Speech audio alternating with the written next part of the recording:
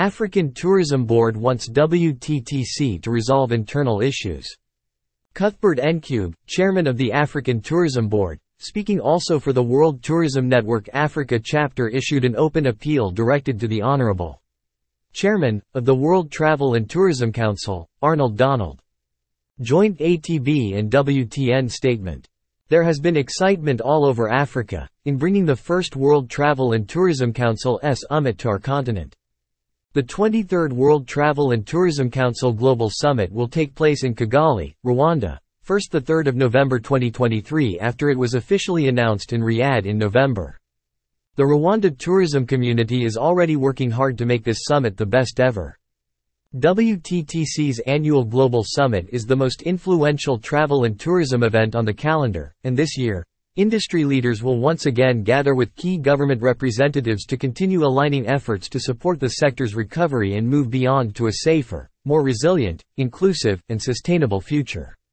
Manfredi Lefebvre, the Africa chair for WTTC, has been instrumental in reaching his hand out to Africa and bringing Rwanda forward to host this upcoming summit. Equally, CEO Julia Simpson has been seen as the influential woman leader in WTTC, moving this event forward. Recent news about Mr. Manfredi Lefebvre and with him Heritage Group operating Abercrombie & Kent Travel Group leaving the organization he proudly belonged to for more than 20 years is disturbing. Recent news about the disagreements within the top leadership in WTTC in London and other members, staff and associates are equally alarming. As agreed in Riyadh, the travel and tourism industry has to stand united, especially during the ongoing recovery from the COVID pandemic.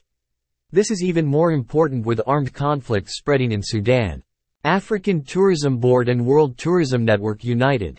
The African Tourism Board and the World Tourism Network Africa chapter is appealing on all parties involved to resolve issues for the good of the organization and tourism as a sector. WTTC Chair Arnold Donald had announced the Rwanda Summit in Riyadh. This was met with great excitement at the Rwanda Development Board and tourism stakeholders in Rwanda and across the African continent. Hosting such a world event comes with enormous costs for our taxpayers and industry sponsors. WTTC Chairman Arnold Donald. We appeal on Mr. Donald to immediately take ownership of the situation at WTTC and do whatever is necessary to resolve it.